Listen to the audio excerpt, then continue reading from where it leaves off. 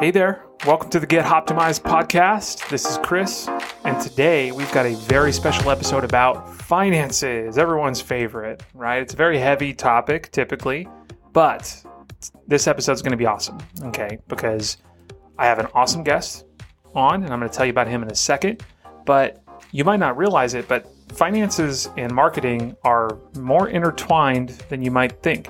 If you think about your marketing budget and budgeting overall for your brewery, if you think about profitability, if you think about even marketing positioning, marketing and finance are connected with all those things and more. So this is a super important topic.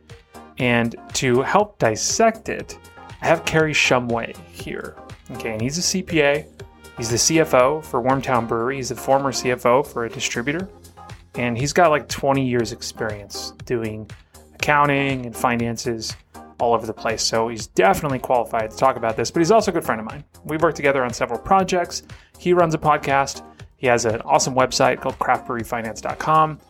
And we got to talking to him. He was like, hey, look, we should do a podcast where we kind of try to shed some light on how, what you do and what I do are connected.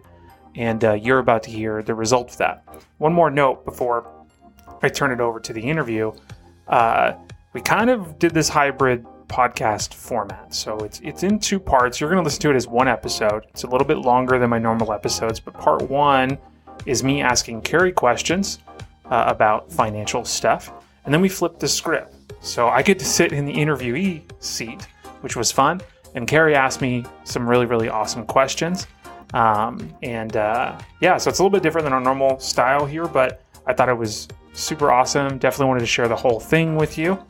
And I'll shut up and get out of the way here and let you get to the interview. Thanks. We'll catch you after. All right, Kerry, what's up, dude? How are you, man? Chris, I am doing great. Doing great. That's good, dude. That's good. We're finally getting to do this podcast. We talk a lot already through the different things that we work on together, but now we hit the record button and we're in here, man. So thank you. Hey, happy to be here. Glad to talk about numbers with you anytime. Yeah, man. As we were kind of talking offline, this is going to be a really cool episode to do and a really cool topic because finance is this really important thing. It's kind of challenging. Marketing is this really important thing. It's kind of challenging. And the two are related in a lot of ways. And we're going to try to link these two and shed some light on these things. And hopefully we can accomplish that. But I guess to start, I do this with everything. It's like, why are we even talking about this? Why is it important? And I want to ask you that question to kind of kick things off is like, why is financial cleanliness and attention to finance important for a brewery at all to be focused on or to care about or to dedicate time towards?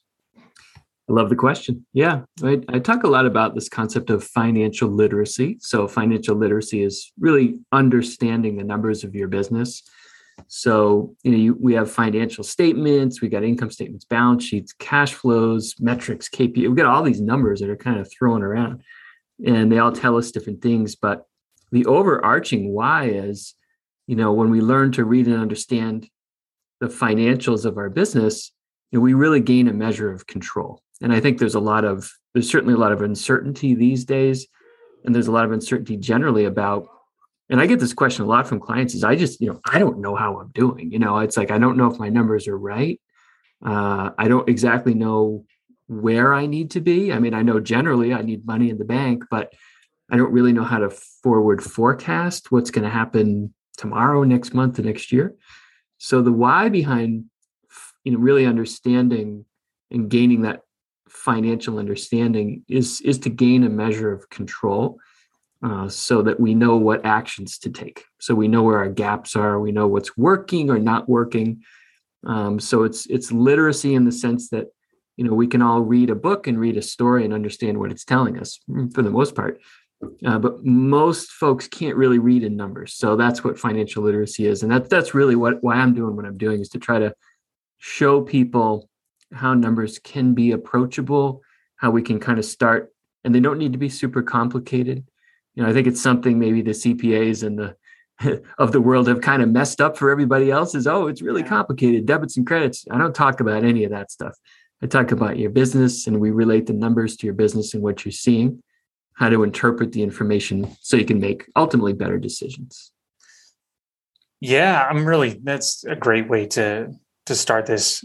Financial literacy is a good term as well. And knowing where you're at is so important to figuring out things and being accurate at where you're at. I remember the first time I hired a bookkeeper, really like the first time we did it wasn't very good, but we hired this other third-party company in one of the agencies I owned. And it was like, man, it's like a whole new world situation where it's like, man, we're really looking at things very accurately. We know where we're spending money. We know how much we're spending on each category. And then you can start to like make decisions, like real actionable decisions on things you can do to either reduce costs or forecast out and, budget things appropriately. But you could never really do that before until you couldn't do it until you really knew where you're at and you were actually keeping account of all these things, right? It's eye-opening as a business. Speaking from personal experience, and I'm sure you see that a lot too in talking to people, once they see once they actually see an accurate picture, it has to be like light bulbs going off, right? Yeah, absolutely. And it's a lot of, some people will come to me and they're like, I'm pretty sure my numbers are all messed up. I don't know what they're telling me. Can you help? And mostly what they'll start with is, they're messed up, but I really want to know what, the key metrics are. Tell me what I should. And I said, well, first we got to get your numbers right. So that's the hard work, that might come with the reaping the rewards later. So, getting things right, we talk about blocking and tackling. So if you're a football fan, you're not going to get very far in the game if you don't have good blocking and tackling. These are the fundamentals that need to happen. So we need to start with really examining what are your systems right now around your bookkeeping. Because if it's garbage in, garbage out, you need to understand, here's my process around how I'm processing inventory, for example. How am I valuing my inventory in my brewery? How am I tracking that stuff? How am I tracking the flow of costs? How does that move through the system? How am I looking at my invoices that come in from my suppliers and my vendors? How do I know I'm paying the right thing? How did I know I actually get that? So there's a whole number of steps that we kind of need to go through to make sure the blocking and tackling is taken care of so that the numbers get in properly. And that takes a little bit of time and a little bit of doing. But once we have that, now we've kind of laid the groundwork for, okay, now we can read and interpret and try to figure out what these numbers are actually telling us.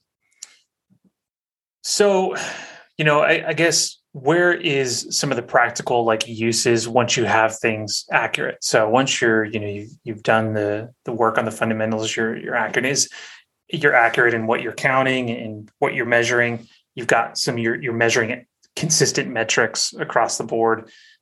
Is the next step forecasting and trying to figure out what's next, and looking at, okay, what should May look like? What should June look like? How much cost should I expect here? Is that really the next practical application of, this system or the next step? Yeah. Once you have your blocking and tackling, once you have a reasonable understanding of what your process looks like and a reasonable comfort level that I'm getting the outcomes I want from this process. When I pay those bills, I'm confident that I've got the necessary documentation, right? The invoice matches up to the purchase order, which is what I ordered, which matches up to the bill of lading, which is what I received. Everybody's checked off and counted. I feel comfortable paying this. I got the right quantity at the right price. Once you've established that, it's really important to have a financial plan. I'm trying to get away from the word budget because nobody likes that word, but we all know what it means. Mm-hmm. So I tend to use the word financial plan because you want to have a plan. It's cliche, if you don't have a plan, you don't really know where you're going, right? And that can be problematic when you're talking about financial results and cash flow. So yes, it's the first step that I recommend after we get things kind of organized is let's create a plan, and it's let's approach it step by step. Any big project, you break it down into small chunks. Let's look at what outcomes we're trying to get. We want a sales plan, right? We want to try to project what we can expect for sales. We want a margin plan. What are we going to make on those sales? And we want an operating expense plan. What are we going to spend? And how does that compare to the margin dollars that we expect to get in? And what does that mean for the bottom line? And then we're going to kind of layer in some some cash flow items that don't necessarily show up on the income statement. So when we're thinking about a financial plan, we really need to project out those things, sales margins and operating expenses and net income. And then we need to take it to the next step and think about, okay, that's interesting. Are there other things that are going to affect cash flow that aren't comprehended within the income statement, within that net income number? And there are, right? So if we're borrowing money, we're paying back the bank.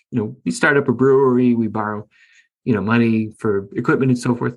We're going to have debt service. We're going to have to pay it back. Not all of that is going to show up on the income statement results. So we have principal and interest. So without getting too far in the weeds, the takeaway is we want a financial plan.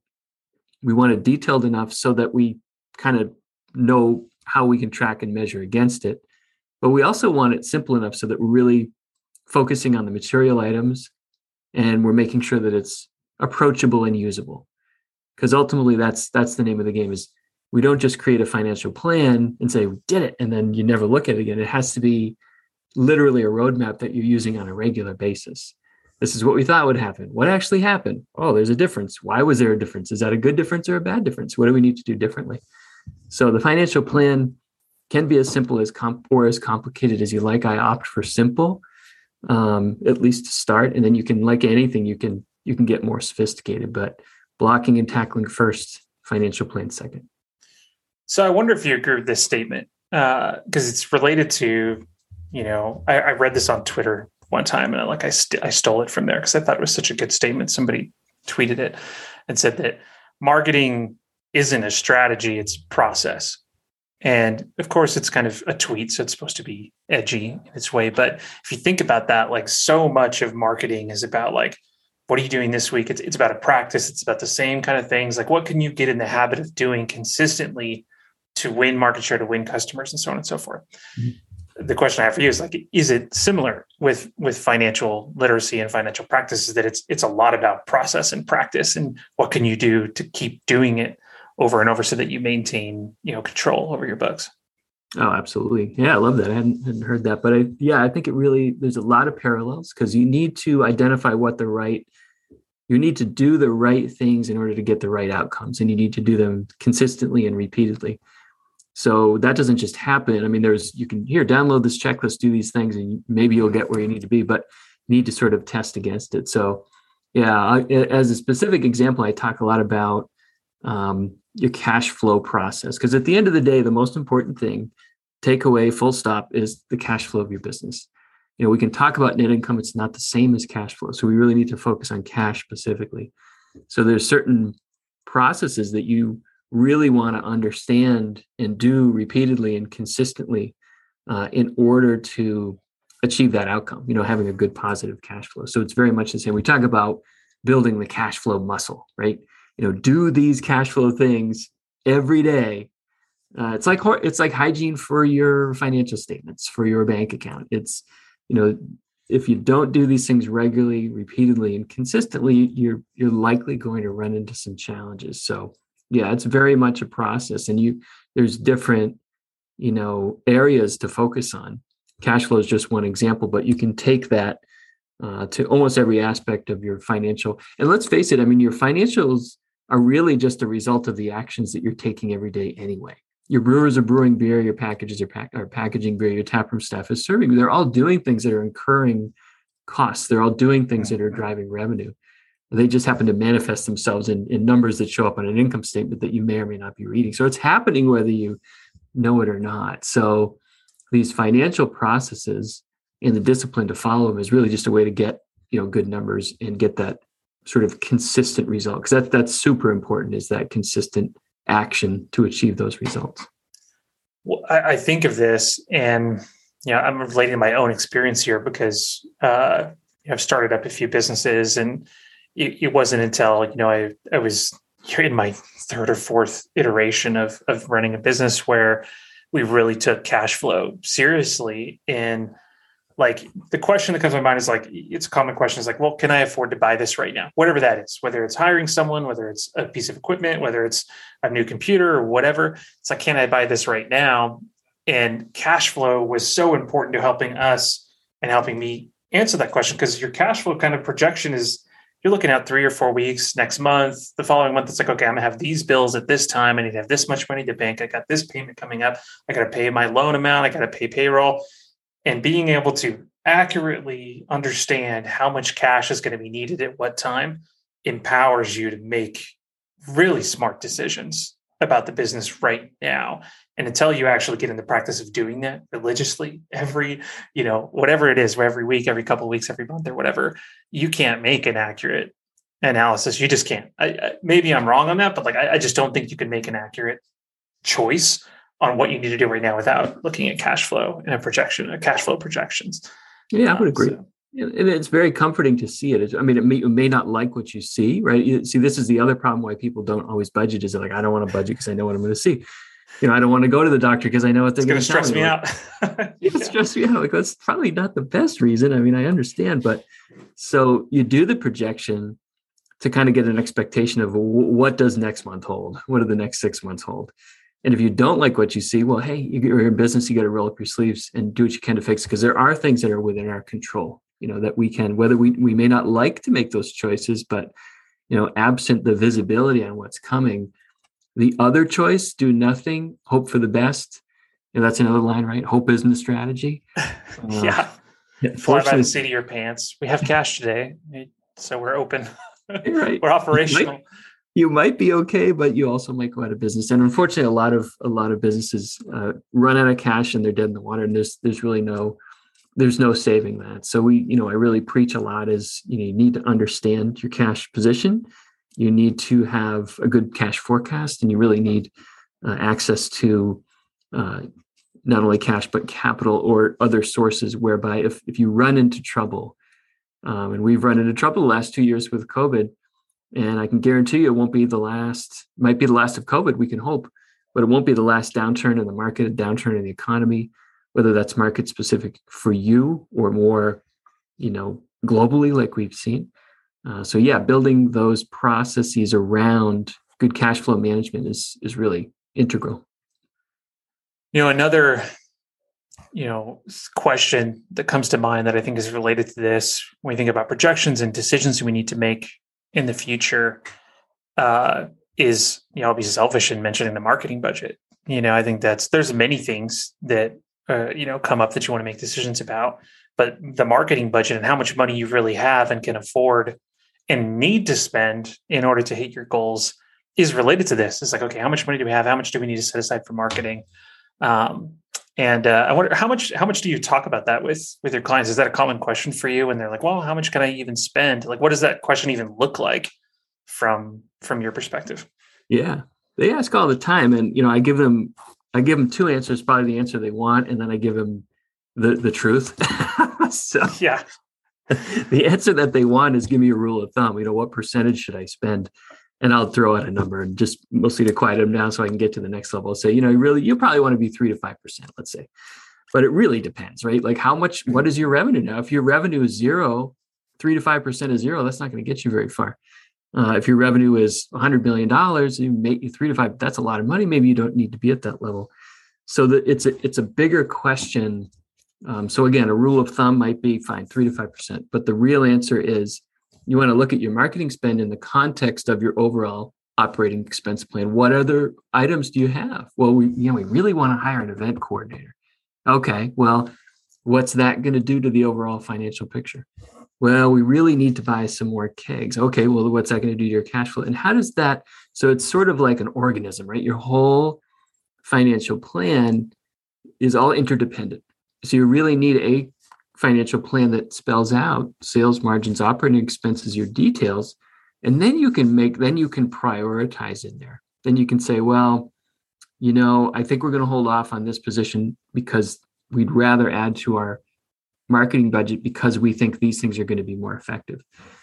So it is a bit of a moving target in that regard. So it depends on those things, like how big are you? It also depends how much value you place on marketing. Because some breweries are all in, other breweries are not. So it's very much it's dependent on what not just your philosophy, but what your strategies, your tactics, and your objectives, and what you think is going to be an effective outcome. So it's a great question. It happens all the time. And unfortunately, there's I think a series of questions that you need to run through in order to get to the real answer. Yeah. Or you can just say, hey, 5%. Yeah, it's a tough one, even for me to answer, because there's so many like, well, it depends, it depends, it depends. I love what you said about prioritizing, because, again, it's related to understanding where you're at, having control of your finances, being able to, understand where you're going to be roughly in the next, short amount of time, quarter, 6 months. But being able to place a priority on certain things, like what matters the most to your brewery right now? Do you need to be advertising to bring in business, or can you lay off advertising for a little while so that you can hire someone and staff up? What does the priority, list look like for you? And then you've got your bank of money, so to speak, that you can utilize, your resources that you can use, and how best can you utilize those? But specifically with the marketing budget, compared to how much money you have, there are rule of thumbs out there. Like if you go and research, like how much should I spend on marketing? It's like, well, 5, 10, 15, 20%. It does depend on your business. It does depend on your financial situation. But I think that something I will add to what you said is like, it's about scale. So like, what's your position right now as a business? Are you in a position where you need to grow rapidly? If so, then your marketing budget probably needs to look like, higher, 10, 15, 20%, depending on how aggressive you really need to be, how many competitors you have, how many, how many other people are in your space advertising, that kind of thing. But if you're already established, you've got strong market share, people know who you are, you've got good cash flow flowing in. I never say don't spend money in marketing. Like you don't want your marketing budget to be zero. You want to maintain, but your percentage of your overall available cash or available spend is way lower than if you need to be aggressive or not. And then you could imagine it as a scale beyond there. It's like, how aggressive? Okay, I'm an 8 out of a 10, or I'm a 6 out of a 10, or I'm a 4 out of a 10. And you can go from there. And then it's about what you can afford to. If 5% of your top line revenue is $20,000 and you're like, I don't have a $20,000 marketing budget. It's like, okay, well, it doesn't need to be 5%, but think about where you're at scale wise to be able to pull that off. So that's an interesting question. Another one that comes to mind too is like, it's related is like, how do I price my stuff? The reason I think this is related is because margin is part of this, and margin helps cash flow. This is where you actually make, your money to make decisions on stuff. And it's another really sticky one. It's like, how do we price stuff? And I wanted to ask you, like, do you have any like best practices or ways that you approach developing a price model for a brewery? Yeah, it starts with the components of, and to answer that question properly, is you want to understand what it costs to make your products. And if you're simply brewing beer and selling it through the tap room, the cost is frankly not as important. It's important, but it's not as important. But if you're self-distributing, you're putting your product into cans and bottles and this, that, and the other, and or you're going through a wholesaler, understanding your costs is critical, and particularly throughout your portfolio. And the margins can be very different whether you're selling, say, keg beer, draft beer versus 12-pack cans. It's remarkable and stunning. And we saw that a lot during the pandemic when there was so much shifting, right? Nobody could sell draft beer, so we all went into cans. And then you found out one way or the other that, wow, my margins are not as good on these as they were in draft. What happened? I'm not making as much money. Yeah. And then you had supply chain issues and all that other good stuff. But so, the starting point with pricing is really to have a good costing strategy. And if you've got brewery management software and you've got it set up properly, it can happen almost automatically. If you don't, and you're doing things more with spreadsheets, which is fine, there's nothing wrong with that. So long as you can kind of get your hands around it, that you really do understand, what are the costs to make my beer? What are the costs to put these in different package configurations and run through your portfolio? So I do it. The simple exercise is, let's start with your best-selling beer, because everybody has one. And let's look at the different types of ways in which you sell that. Okay, so you got a half barrel, maybe you got a 1/6 barrel, maybe you got 4-pack, 16-ounce cans, on and on, whatever your configurations are. Most have 4 to 6 different configurations. And then let's cost them out. What does it cost for that half barrel versus that 2 12-pack can? And then you lay that out, and then you say, well, if you're already selling your beer, what are the prices for each of these? And you may be selling it, say through your tap room, say you have those 4-packs. You may be also self-distributing. You may be using a wholesaler, some combination. And then I suggest that you kind of look at the price points for each way that you go to market. So what am I making on the beer if I sell it through the tap room? Well, it's $12.99, just making up, for $12.99 4-pack, and the thing only cost me whatever, $5. Oh, that's pretty good.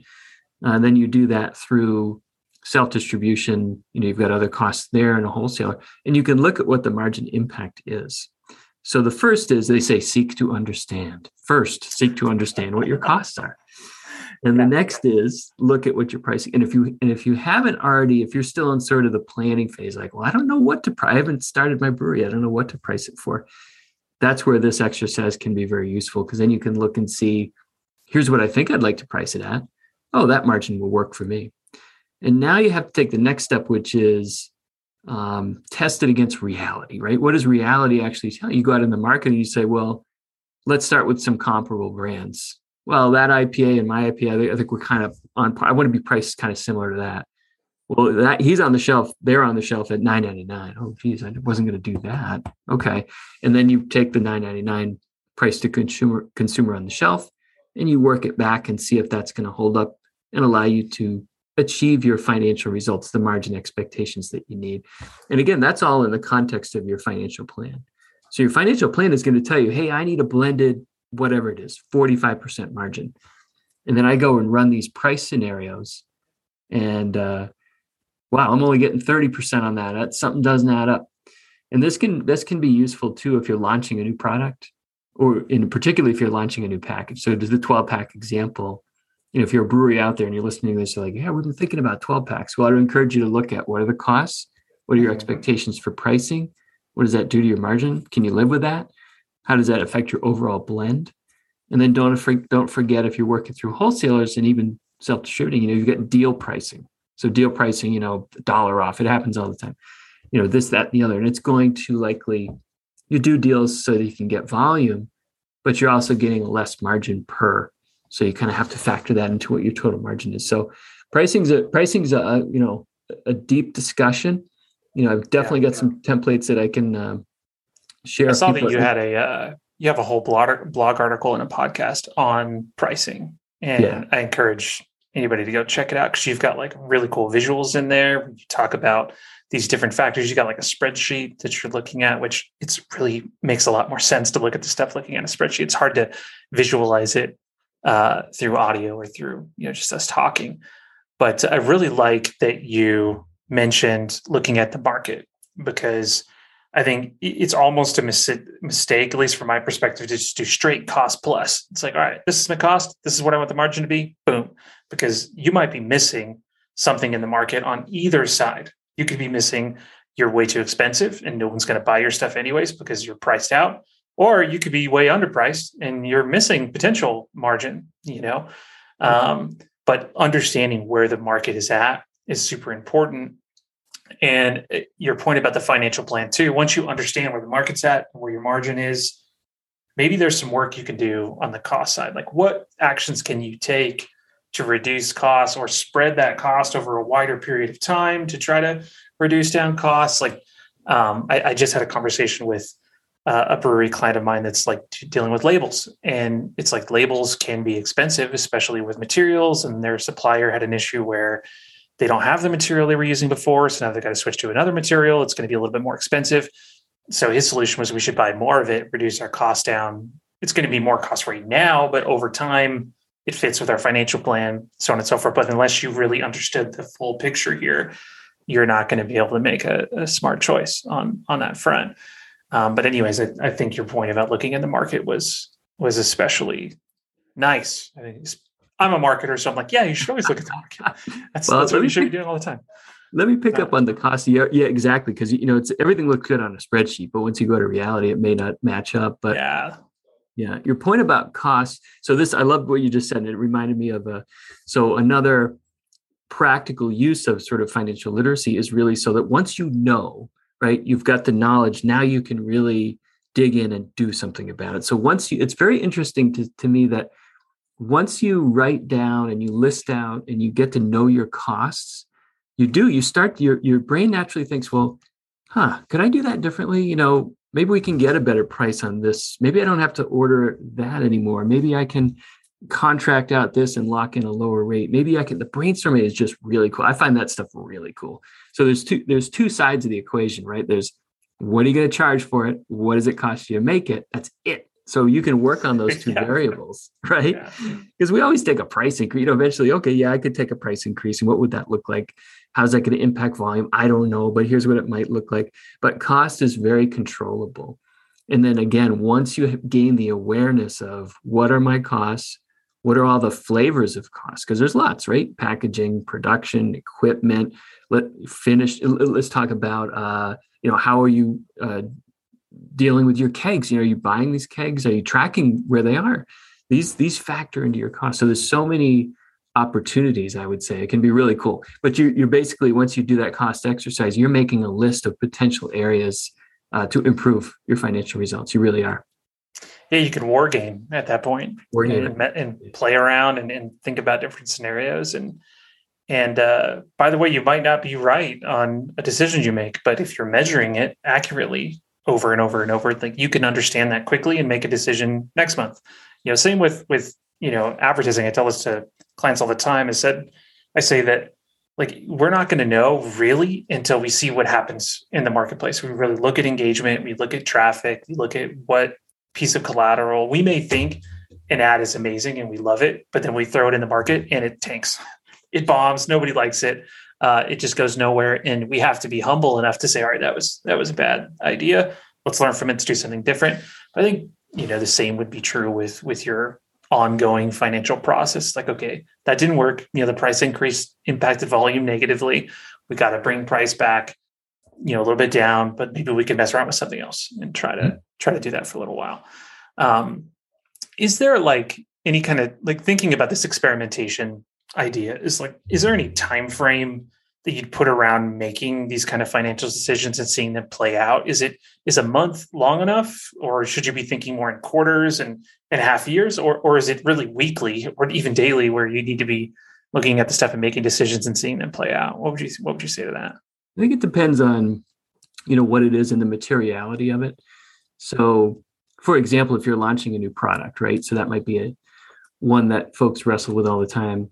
I want to go out in 12 packs, and some questions that I might have are, I've already got, say, 6 packs in the market.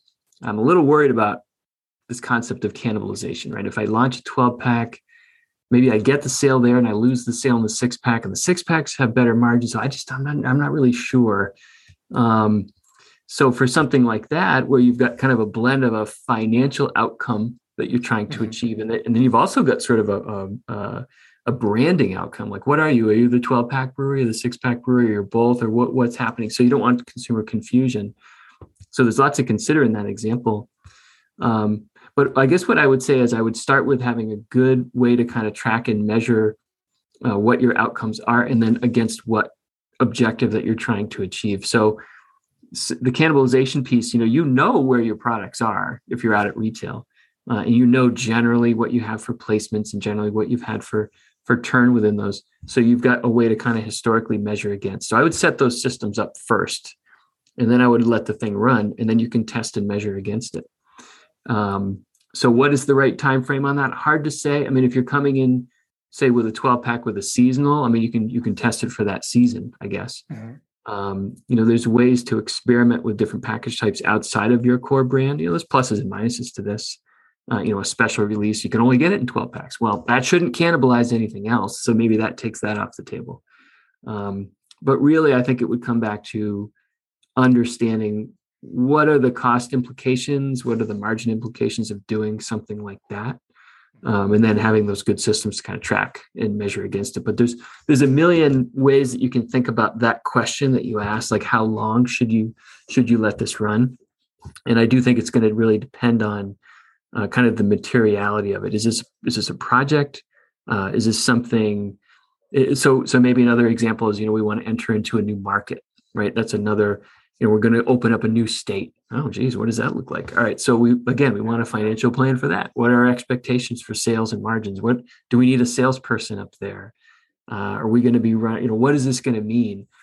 And then maybe that's a longer run rate because it's going to take a while to get in. Maybe say, so I think you set these goals up front and you look at, again, the materiality of it. If it's a new market, you'd say, we want to give this at least a couple of years to take root. For example, if it's a new package type, maybe we're looking at 1 season or 6 months or a full selling cycle, things of that nature.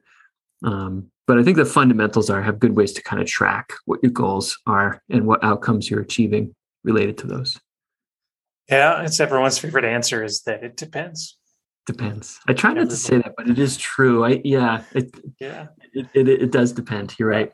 I think though your comments are super helpful because it depends, but really understanding what it depends on and planning to measure those things over time and having like a reasonable forecast and a plan put forth to understand that stuff. Speaking of measuring stuff, what do we measure? That's another really good question that I think both of us field plenty of times. Like, what are the KPIs we should care about? Because there's a million things you could be looking at.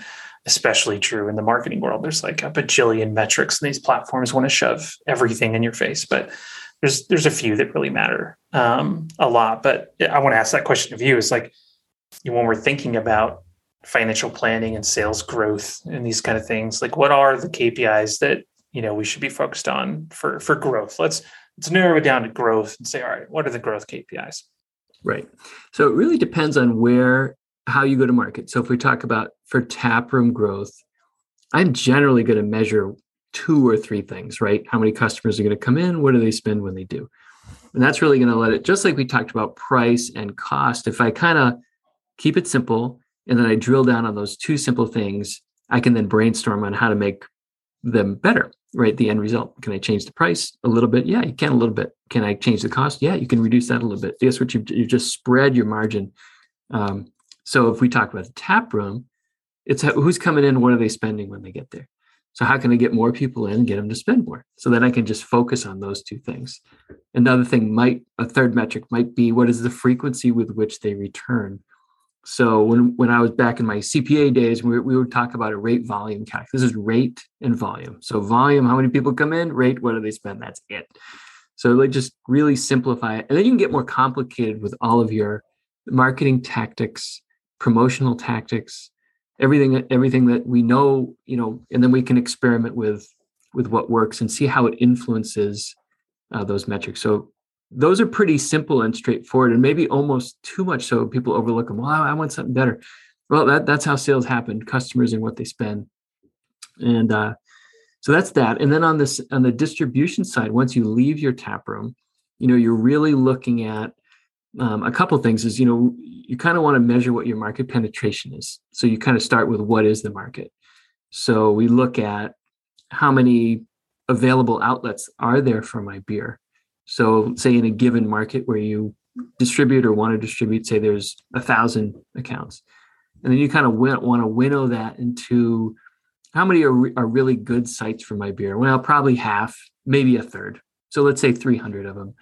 And then you're going to track and see how many of those accounts, am I in right now if you've already been distributing?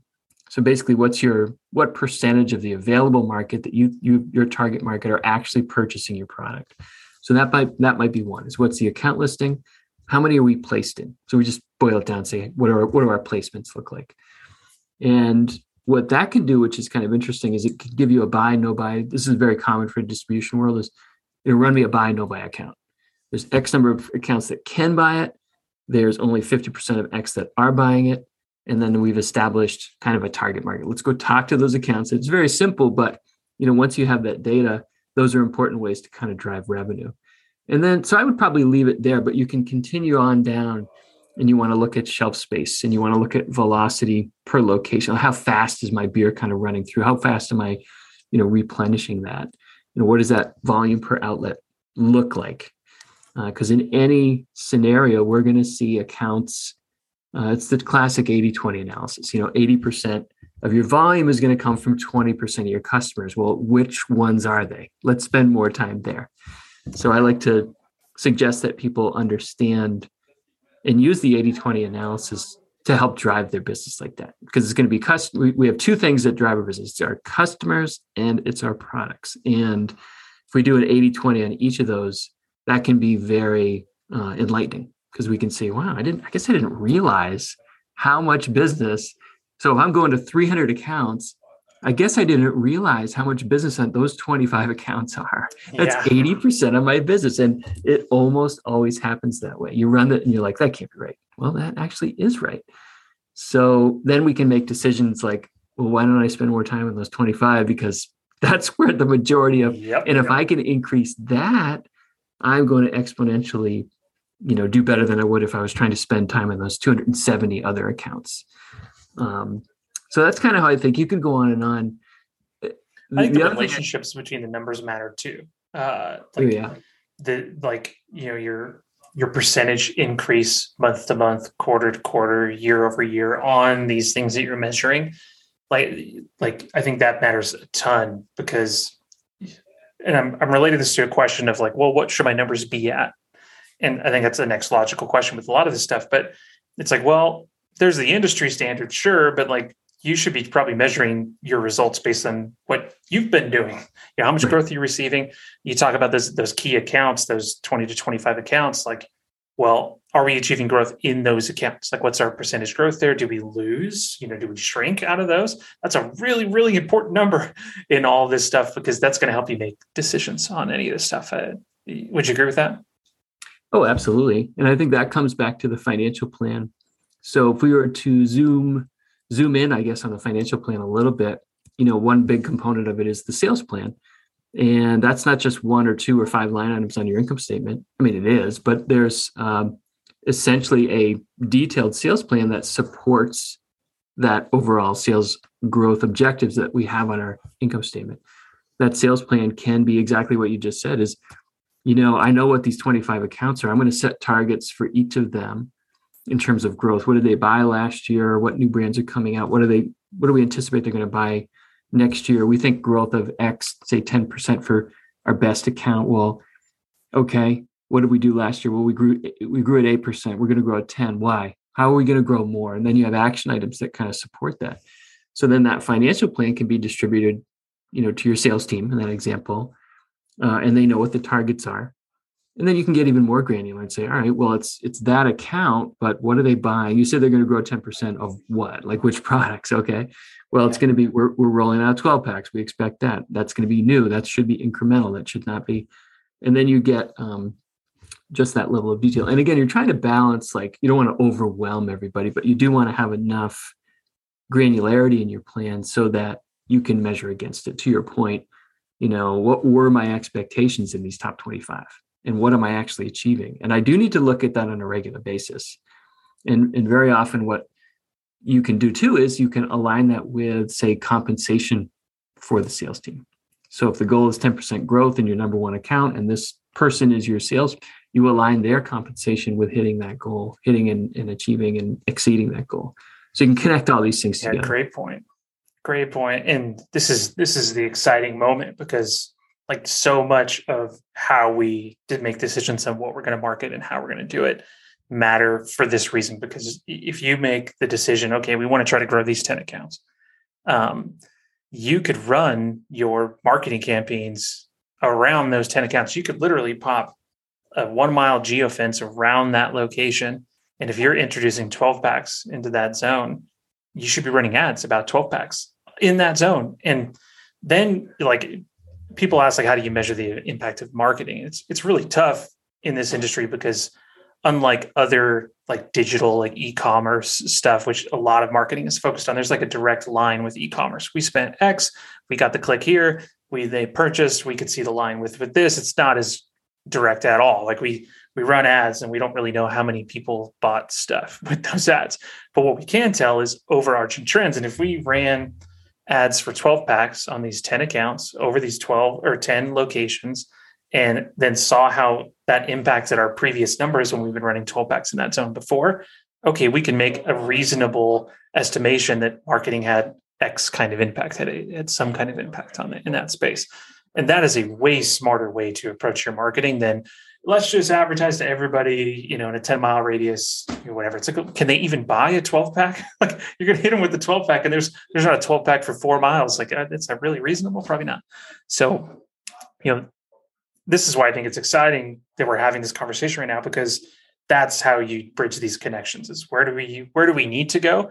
Then use marketing as your tool to help you achieve those things. But if you don't know what you're trying to achieve at the gate, then marketing might not help you at all. It might help. You might get lucky. Sometimes you hit, but if you're not being tactical about it, then you could miss big time. And to your point, it's about knowing where you're at and having your plan and then building your strategy from that, right? Yeah, I think that's spot on. And you kind of said at the beginning, like, we're going to bring this sort of financial planning and marketing plan together, and how we're not quite sure how we're going to do it. And that's how you do it, right? Yeah. Maybe the financial plan is really going to identify targets, and then the marketing is going to execute on, the plan, the promotion, whatever it is towards that. And then you'll have systems to say, did that work or not? You're not always going to know for 100%, but you certainly will know if you tighten the noose the way that you just described. And then, because there's always other factors, right? If you layer in a compensation plan, well, it worked. Did it work because of the compensation plan or the marketing? That's where you can kind of right? You can test these trial and error. Well, don't do the compensation plan. Just do the marketing, see what happens. And then just do the comp plan and see what happens. And then put them together and see what happens. So you can come at it from all these different ways. But it really does start with the plan, financial plan. Where am I going? Marketing plan. How am I going to get, those sales? Yeah, this has been incredibly enlightening. Thank you for allowing me the chance to ask these questions, because I've dealt with finances, through the businesses that I've owned, but talking to somebody who really knows this stuff and has, a ton of experience dealing with it in this industry is enlightening. But I'll turn the page on you. If you have the time, I will totally say, hey, you challenge me, man. Like what questions do you have from the financial perspective about marketing, and see what I can answer for you. I would love to do that. And this is the side of the microphone I'm usually on and more comfortable on, but you're a great, you're a great asker of questions. And I enjoyed that conversation. It's great. To have someone, it's so important to have someone that's sort of interested and, wants to know, right? Because that gets me kind of going like, oh yeah, I want to, provide what I think is right, but also enough space to leave room for other ways of achieving a certain goal. But I really enjoyed the questions. Great job there. I'm learning too, man. And it's part of the experience and the journey with me is like, I'm trying to learn as much as I can. So I'm excited about learning. I'm like, oh, I got to ask you this question. It's fascinating to me. So I'm happy to. All right. Well, get ready, because now I have the interviewer hat on and you are the interviewee. Are you ready? Oh, okay, here we go. Okay. I want to start with just sort of a broad question. Just to kind of prime the pump. So what projects are you working on these days? I mean, what's got you excited? And that could be specific, it could be general. Yeah. So, a lot of what we're doing in this space is, we're working with breweries, of course, but a lot of it's like taproom support, I would say. We're running ads for, trying to get people into the tap room. A lot of social media stuff. What is exciting about that is, we're learning how to flex our creative muscles more. Like, in order to really pop and stand out in these feeds, you have to have cool creative stuff. And that's cool to me. Like, I've always been the data guy, and now I'm like, all right, I gotta work with these really cool creative people and make beautiful looking content that we put out into the feeds. It's like, that's really dope. Like when we make this ad about grilling for the first time in the season, you can hear the sizzle in the steak on the grill. And we try to tie that into drinking beer and having that be part of your lifestyle. It's like, that was cool. We did that. So that's what excites me about it. We are doing some distribution advertising too, where we're not really advertising for the distributor. We're trying to support the brewery's distribution efforts. So we'll talk to them about where you're being distributed. Do you have a locations list? Can we load that locations list into one of these ad platforms and run ads around the grocery stores and the tap rooms that you're serving in? And can that help improve brand awareness, improve sales? That's the data part of me that I'm like, this is really neat. We can be really targeted. That's I guess what I'm working on right now. That's awesome. Yeah, that's so important. And that does lead me to the old ROI question, your return on investment. And we dug into this a little bit with some of the questions you asked relative to, how do I know that my marketing dollars are returning something to you? So when we buy a piece of equipment, canning line is the classic example. We were bringing in an outside canning service, and we know what it costs, and we're going to buy a canning line, and now we know what it'll cost to do our own. And there's a return on investment. I have to outlay the cash now, but I want to get that back.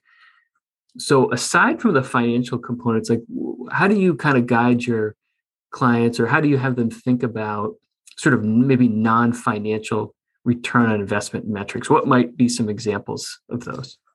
Yeah, good question. I mean, the finances are, at the end of the day, that's what matters most. It's like, are you making money or not? Are you making more money than you did last year or last month, depending on the month, of course. But there are metrics that lead you to understand if that might happen, because nothing happens overnight. You're not going to run an ad this week and all of a sudden make money next week. Sometimes that happens, but it's about momentum. It's about consistency. So you have to try to understand, is what I'm doing now going to lead me to money, hopefully at the end of this road, or is it leading me in the wrong direction? And there are KPIs that you want to look at. Like, first and foremost, are you reaching enough people? Like, reach is a massively important number that I think it's overlooked way too many times, especially by these platforms that are like, oh, you got so many engagements and stuff. It's like, well, how many people did you actually show ads to? Because if you don't show ads to enough people, or show your content to enough people, enough new people, then you're not going to get new sales into the taproom. It doesn't just happen through osmosis. So increasing your reach over time and stacking that up by the tens of thousands, very, very important. I think frequency is another really, really important metric, and that's related to impressions. And it's also related to reach, and I'll unpack all three of these. So reach is the number of people that you're actually showing stuff to. Impressions is the number of times you showed your ad. And frequency is the ratio between the two. So how many times did you show something to one person on average, right? You can't really see per person because that data is protected, but you can see averages. And that frequency number kind of gives you an indication, like, are we showing up enough times to enough people to influence their behavior? And so those three numbers are really, really important. You want to have a good reach. I would say probably like, definitely over 2 is what you want to shoot for. You want to be showing something to somebody more than twice. 5 times, 6 times, 7 times is probably getting high in that number. And if you're not achieving that frequency, then you've got to think about like a couple things. Either maybe you need to spend more money to achieve a frequency with the amount of reach you're trying to get.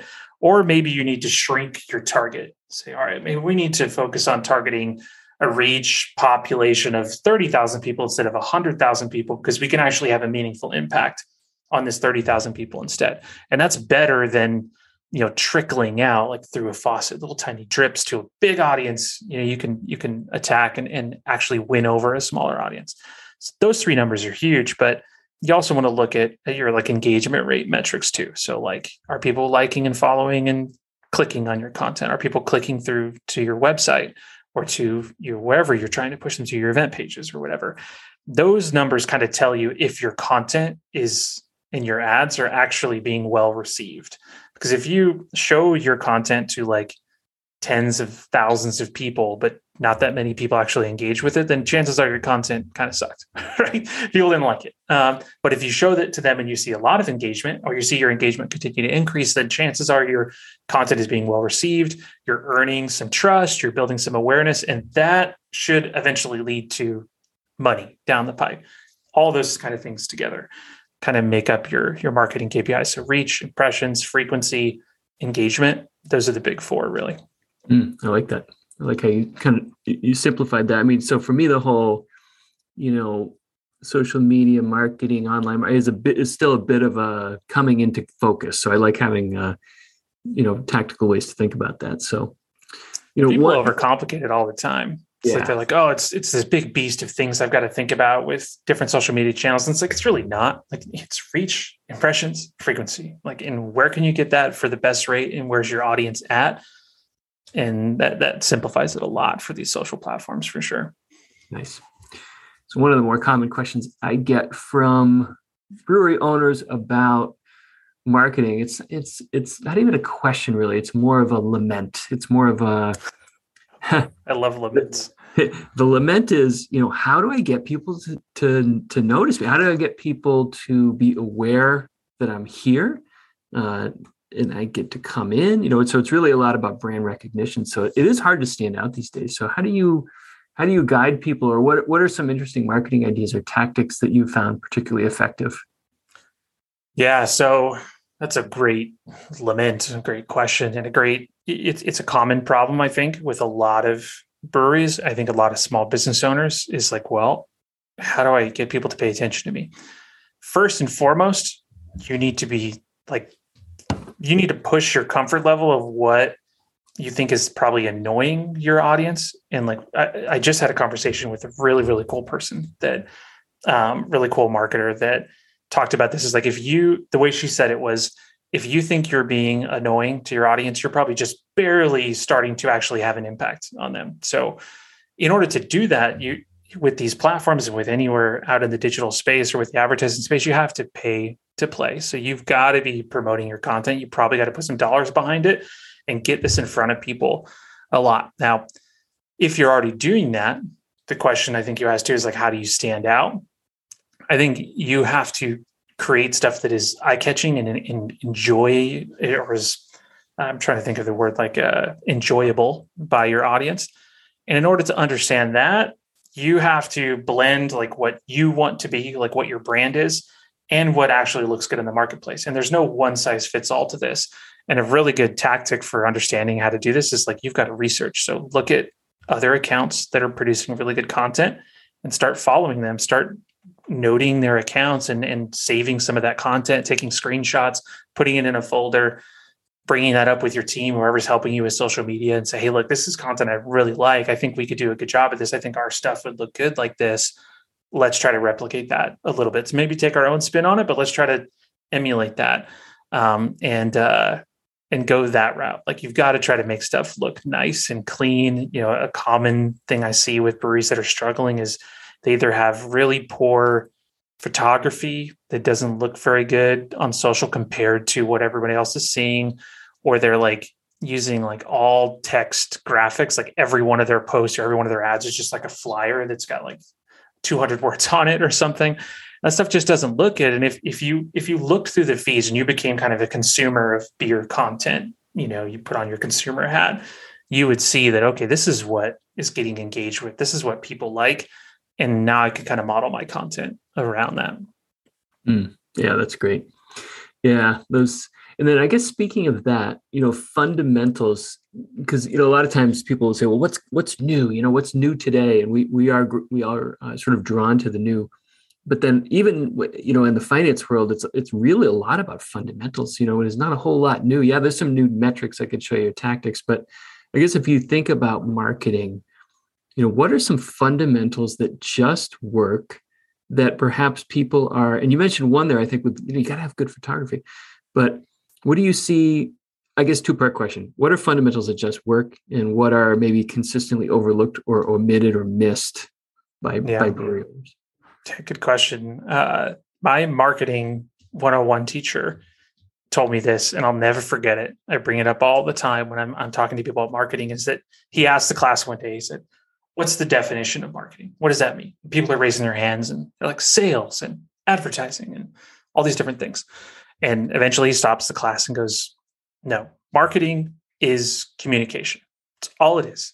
It's about communication of value, really.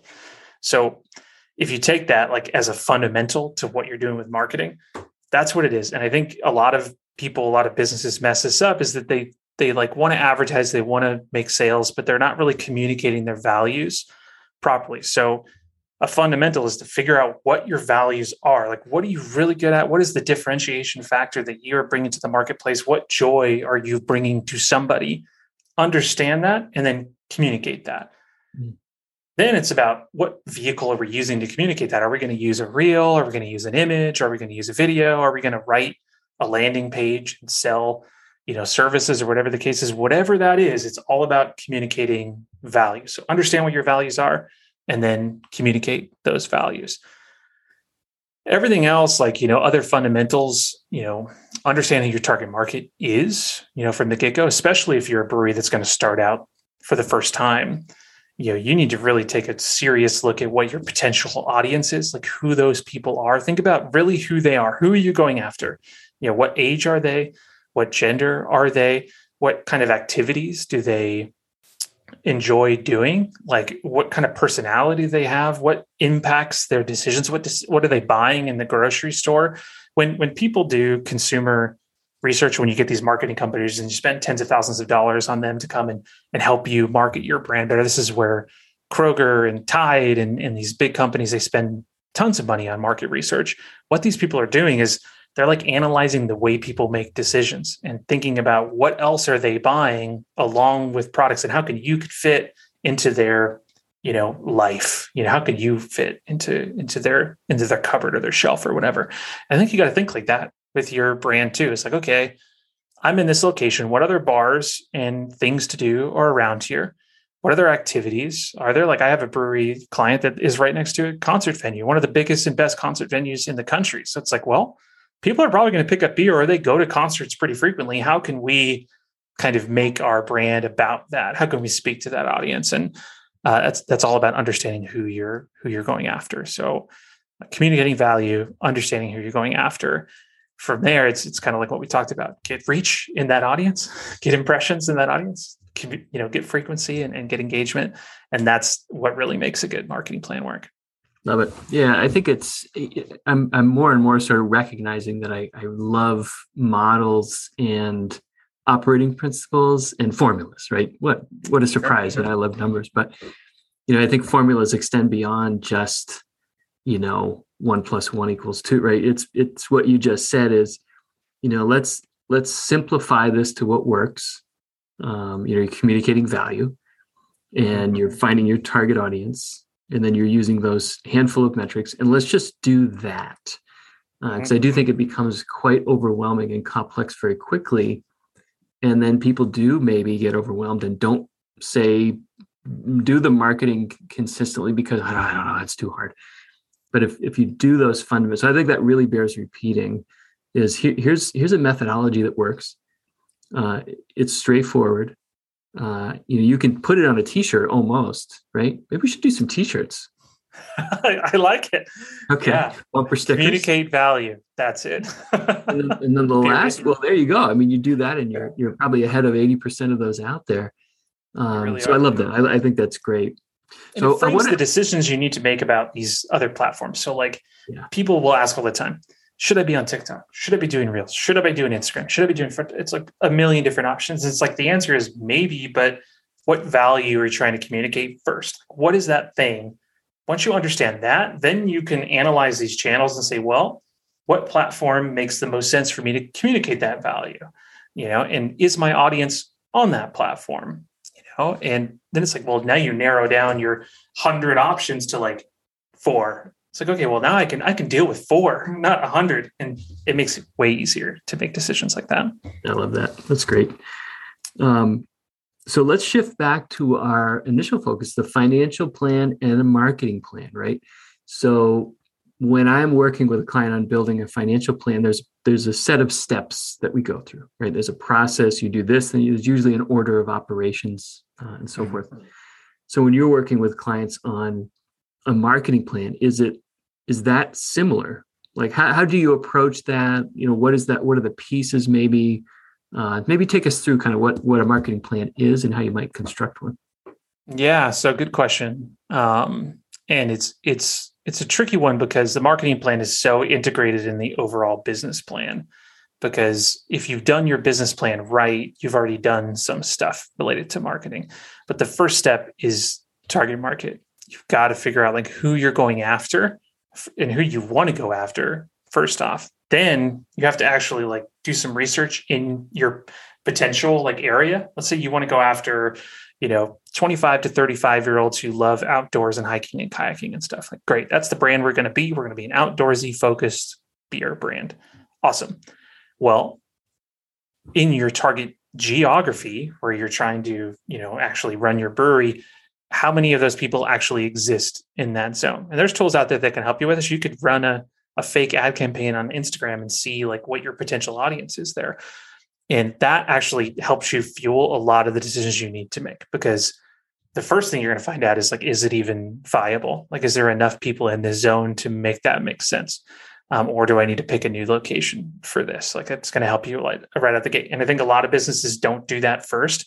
And sometimes they get too far into running the business. They're like, well, I'm not making any money. It's like, well, let's actually look at your potential audience size. It's like, there's not even enough people here to sustain a business. You miss that. That's what I mean by, if you've done your business plan properly, you've probably analyzed some of this stuff. Once you understand who your target market is, then it's about kind of mapping out your communication strategy and your marketing strategy for that. So what are your values? Let's figure those out. What are your differentiation factors? Let's write all this stuff down. What are your competitors doing? I think competitive analysis is part of this process.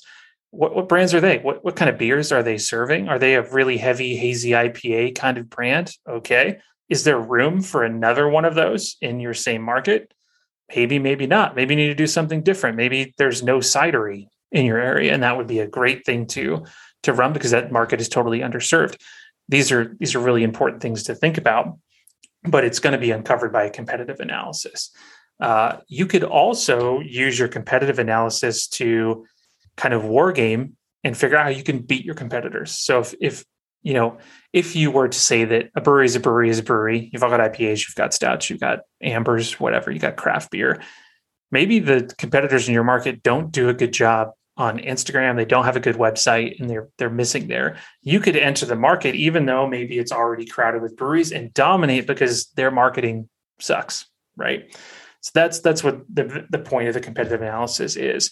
But it's related to your differentiation factors because you've got to figure out what you're going to say or what you're going to do differently that's going to attract people over that they're already not doing. Those lead into value propositions, how you're going to write your collateral, what your stuff's going to look like, what your brand is going to look like. And then from there, it's related to financial plan, budgeting. How much money do we have to spend on stuff? Do we have enough to buy a website? How much do we have to fuel our website, to fuel our Instagram, to get photography done, to get label art done and branding done and all these type of things? Then you've got to make a decision on what your priority list is there. From there, advertising. Or advertising promotion, you could group them all into that. Like that's what most people think is marketing, is like, is promotion, is running the ads on Instagram. It's like by that point, that's actually like step 4 or 5 down the chain here. But that's really the next phase of it, is what channels are we going to attack based on what our target market looks like?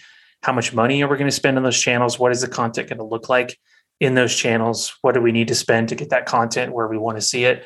And then it's about rolling it out and attacking those channels from there.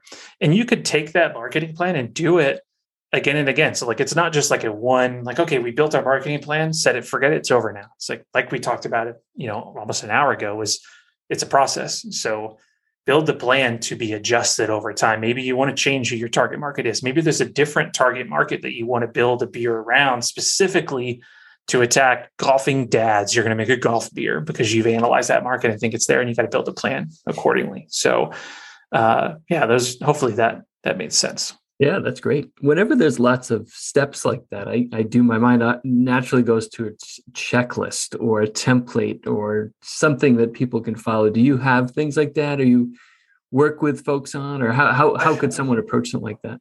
I've been asked enough times now where I'm like, damn, I need to make this thing. So I'm in the process of making one right now. It's going to be kind of a templatized version of this. And it's taking me a little bit of time because like, as I'm building this template, I kind of have this stuff in my head and I roll it out and help clients with it. But it's like, well, there's pieces of this that you got to kind of understand the context around why this target market thing matters, how to put that stuff together. So I'm working on a template, but there are other resources you can go to. I'm not the only person who has this information. I actually think the SBA, SBA.gov, they have a resource for new businesses trying to get like loans. They require a marketing plan in order for you to do that. And their resources they have on their website are actually not bad. They're like, they got 5 things you need to include in your marketing plan. In order to get the funding, you've got to address these 5 things. And they've got a couple of articles about these things. So like, go to the SBA website, look at their business plan stuff and see what their marketing plan components are. And that's a great place to start for sure. Yeah, that's good. That's a good tip. Yeah. And meanwhile, we'll it's interesting too, because those things do exist. And then sometimes it's useful to see it very specific to the niche of the brewing industry, for example, Yeah. because sometimes those models can be maybe overdone or a little missing the mark. But I think that's a great starting point for folks to check out. So yeah, we've been chatting for a while, a lot of great stuff. So I do have one final question for you, and then maybe we'll wrap up and hopefully do another round of this. We're going to need to do another one of these things, man. This is so cool. A couple of nerds geeking out on stuff. So I'll geek out anytime. Yeah. So we're almost hopefully post-COVID, right? Fingers crossed. We'll see. I guess from a marketing perspective, how should brewery owners be thinking about marketing at this time? Like, what's most important right now from your perspective? Good question. That what I think is that we got to be prepared for like anything. So we don't really know what's going to happen over the next 4 to 6 months. Like what happened during COVID, we like didn't really know, and then we kind of figured it out. It's like, well, we got to do cans, we got to do this, we got to change our business model a little bit. And now I think the tendency is to say, well, we're going to go back to the way things always were. It's like, well, maybe not, because people's minds have changed a little bit. So let's be a little bit cautious about, putting, both feet into any given thing. But I think we can be optimistic. Let's understand that, people are going to be coming back into the tapper, and people are going to have a desire and a need and a want to come do these things. So, and I think what I expect is there's going to be a big pop initially. People are going to have like this post-COVID, like they're jacked to go do stuff. They're going to want to do concerts and all this kind of stuff. But then we can't get too like jacked up ourselves on that always sticking around, because what always happens is people get hyped and then it fades. So be cautious about, giving yourself too much excitement over the short-term gains that are probably going to happen, I think. Also, there's a ton of new competition in the marketplace. I keep seeing numbers of the number of craft breweries only continues to increase. And when that happens, there's more competition, which means that there's more people vying for a limited amount of dollars that are happening out there, that even exist in certain populations. So, with added competition, there's a bigger emphasis on marketing. You've got to have a cool brand. You've got to be doing cool stuff with your content. You have to be communicating with people what your values are. Otherwise, you'll just kind of lose relevance. The brewery up the street that's a mile further than you is just more fun to go to. So I'm going to go there. That's going to happen. So got to be prepared for that. And it's hard to say. It's weird to bust out the crystal ball and say, yeah, this is probably going to happen. But I think some of those things we can anticipate them. Other stuff that's happening too in the marketing world is like, marketing is changing a little bit with data privacy laws. We don't have access to as much data as we used to have as marketers, which is a good thing. We had too much. I'll say that as a marketer. We were getting a little bit creepy for a while. So we just don't have that access, which means our data is a little bit less accurate, which means that like we can't rely on just hacking a system to figure out marketing anymore. We actually have to do good marketing, which is communicating value, having good content, getting in the right place at the right time. That kind of stuff is a little bit more challenging for people to do, which means some of the kind of, I don't want to like talk shit about anybody, but I think that there's plenty of like digital marketers out there that just know how to use the platform. They don't really understand how consumer psychology works and buyer behavior works. And you're going to see those people struggle in the coming months too. So, just be aware of data privacy stuff and data lit kind of, it's going to be weird. Cookies are going away. There's just weird stuff happening with data. So look out for that stuff. Security is another really big one. Get 2-factor authentication set up on all your accounts. Be aware that hackers are out there. I can't tell you how many times I've heard just in the last 6 to 8 months, really, in the last year, Instagram accounts getting hacked, going away. Facebook and Instagram do not have the support to fix it. Like if you lose your account to a hacker, chances are you're probably never getting it back. And the fix is, have a complicated password, but like have 2-factor auth on. Take necessary steps to put your passwords in an encrypted vault. Don't give this stuff out to everybody. Don't email your passwords and these kind of things, because I think that that kind of security issues are only going to continue to be a factor moving forward. But that's as much crystal ball as I can give you. No, that's good. I mean, those are crystal ball, but there are also things we should be doing, irrespective of where we are in the pandemic life cycle here, right? So, Chris, this has been a lot of fun. It's been awesome. Thanks for inviting me on. Absolutely, man. This is awesome. Thank you, Carrie. And I'll post links to all your stuff too, by the way, in the podcast. If anybody's listening and saying, hey, I want to get in touch with Carrie, I'll drop the links in there too for you. So right on. That's all I got. Thanks, man. All right. We'll talk soon. See ya.